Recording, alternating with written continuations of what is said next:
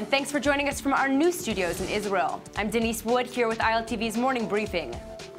Police have finally captured the terrorist who stabbed an Israeli man last night in Jerusalem after a massive manhunt. The attacker stabbed the 60-year-old victim inside the Old City's Muslim quarter near the Lions Gate before fleeing the scene. The attacker is an 18-year-old Palestinian who was later found hiding in an alleyway.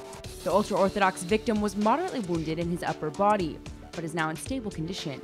The attack comes after a period of relative calm in the Old City over the past several weeks. Israel is agreeing to reopen the Erez crossing between Gaza and Israel after it was closed for 8 years. The crossing will be open for commercial and humanitarian traffic to Gaza. And Defense Minister Moshe Ya'alon says the move will help get more humanitarian goods into the Gaza Strip. The crossing was previously closed because of terror attacks at the site. Ya'alon says the move is still in the planning stages, but will happen soon. He also claims it's in Israel's interest to open the crossing, so Gazans can live in dignity, which will improve the humanitarian situation and encourage peaceful coexistence. Justice Minister Ayelet Shaked says she's pushing to have Israeli law applied in the West Bank within a year. The minister is already receiving strong opposition to the idea from both inside and outside the government. Shaked claims she's dedicating her staff to work out the legislative process, and she wants to get it done as soon as possible. In the past, there have been moves to extend Israeli law to Israeli settlements in the West Bank, and Shaked hasn't clarified if Israeli law would also apply to Palestinians.